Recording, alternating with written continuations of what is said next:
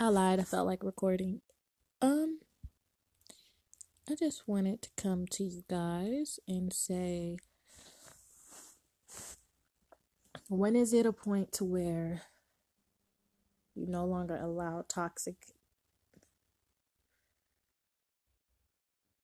When is it a point to where you don't allow toxic things to affect even your slightest mood or slightest decision? Like yesterday, I went to the doctor's to talk to therapists just to see about adjusting my medications. For those of you who don't know, I take Depakote, which helps for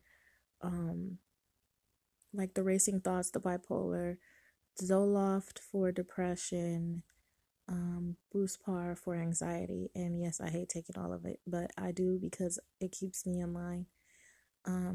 Look up different side effects of your medication if you feel like it's not working for you like you need to, but don't give up. Just keep adjusting and keep going with it. But I just feel like when is the point to where we cut all ties to toxic people and toxic relationships and we don't crave the downsides of things. We don't crave the negative part of things because our mind and our body can program us to believe that we are going to react a certain way because we're used to reacting a certain way to things. And rather than stepping outside of ourselves and saying, I don't want to act this way, I don't want to do these things, our mind automatically goes there because that's what we're used to. And I say that because I had a good day, I got some good insight, but I was tested the moment after that, just my strength in who I was, just to see where my mental level was with or how much I could withstand with the words of others. So I just want to know, when is the point of releasing toxic energy, toxic people, and toxic things? Like,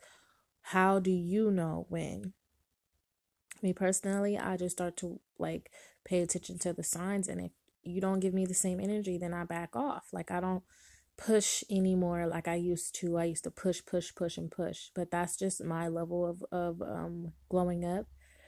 Um so yeah, that was just one of my questions. When is it time to eliminate toxic things, toxic peoples, and toxic cycles? Like, that's one of my biggest questions that I'm asking myself and I'm asking you guys.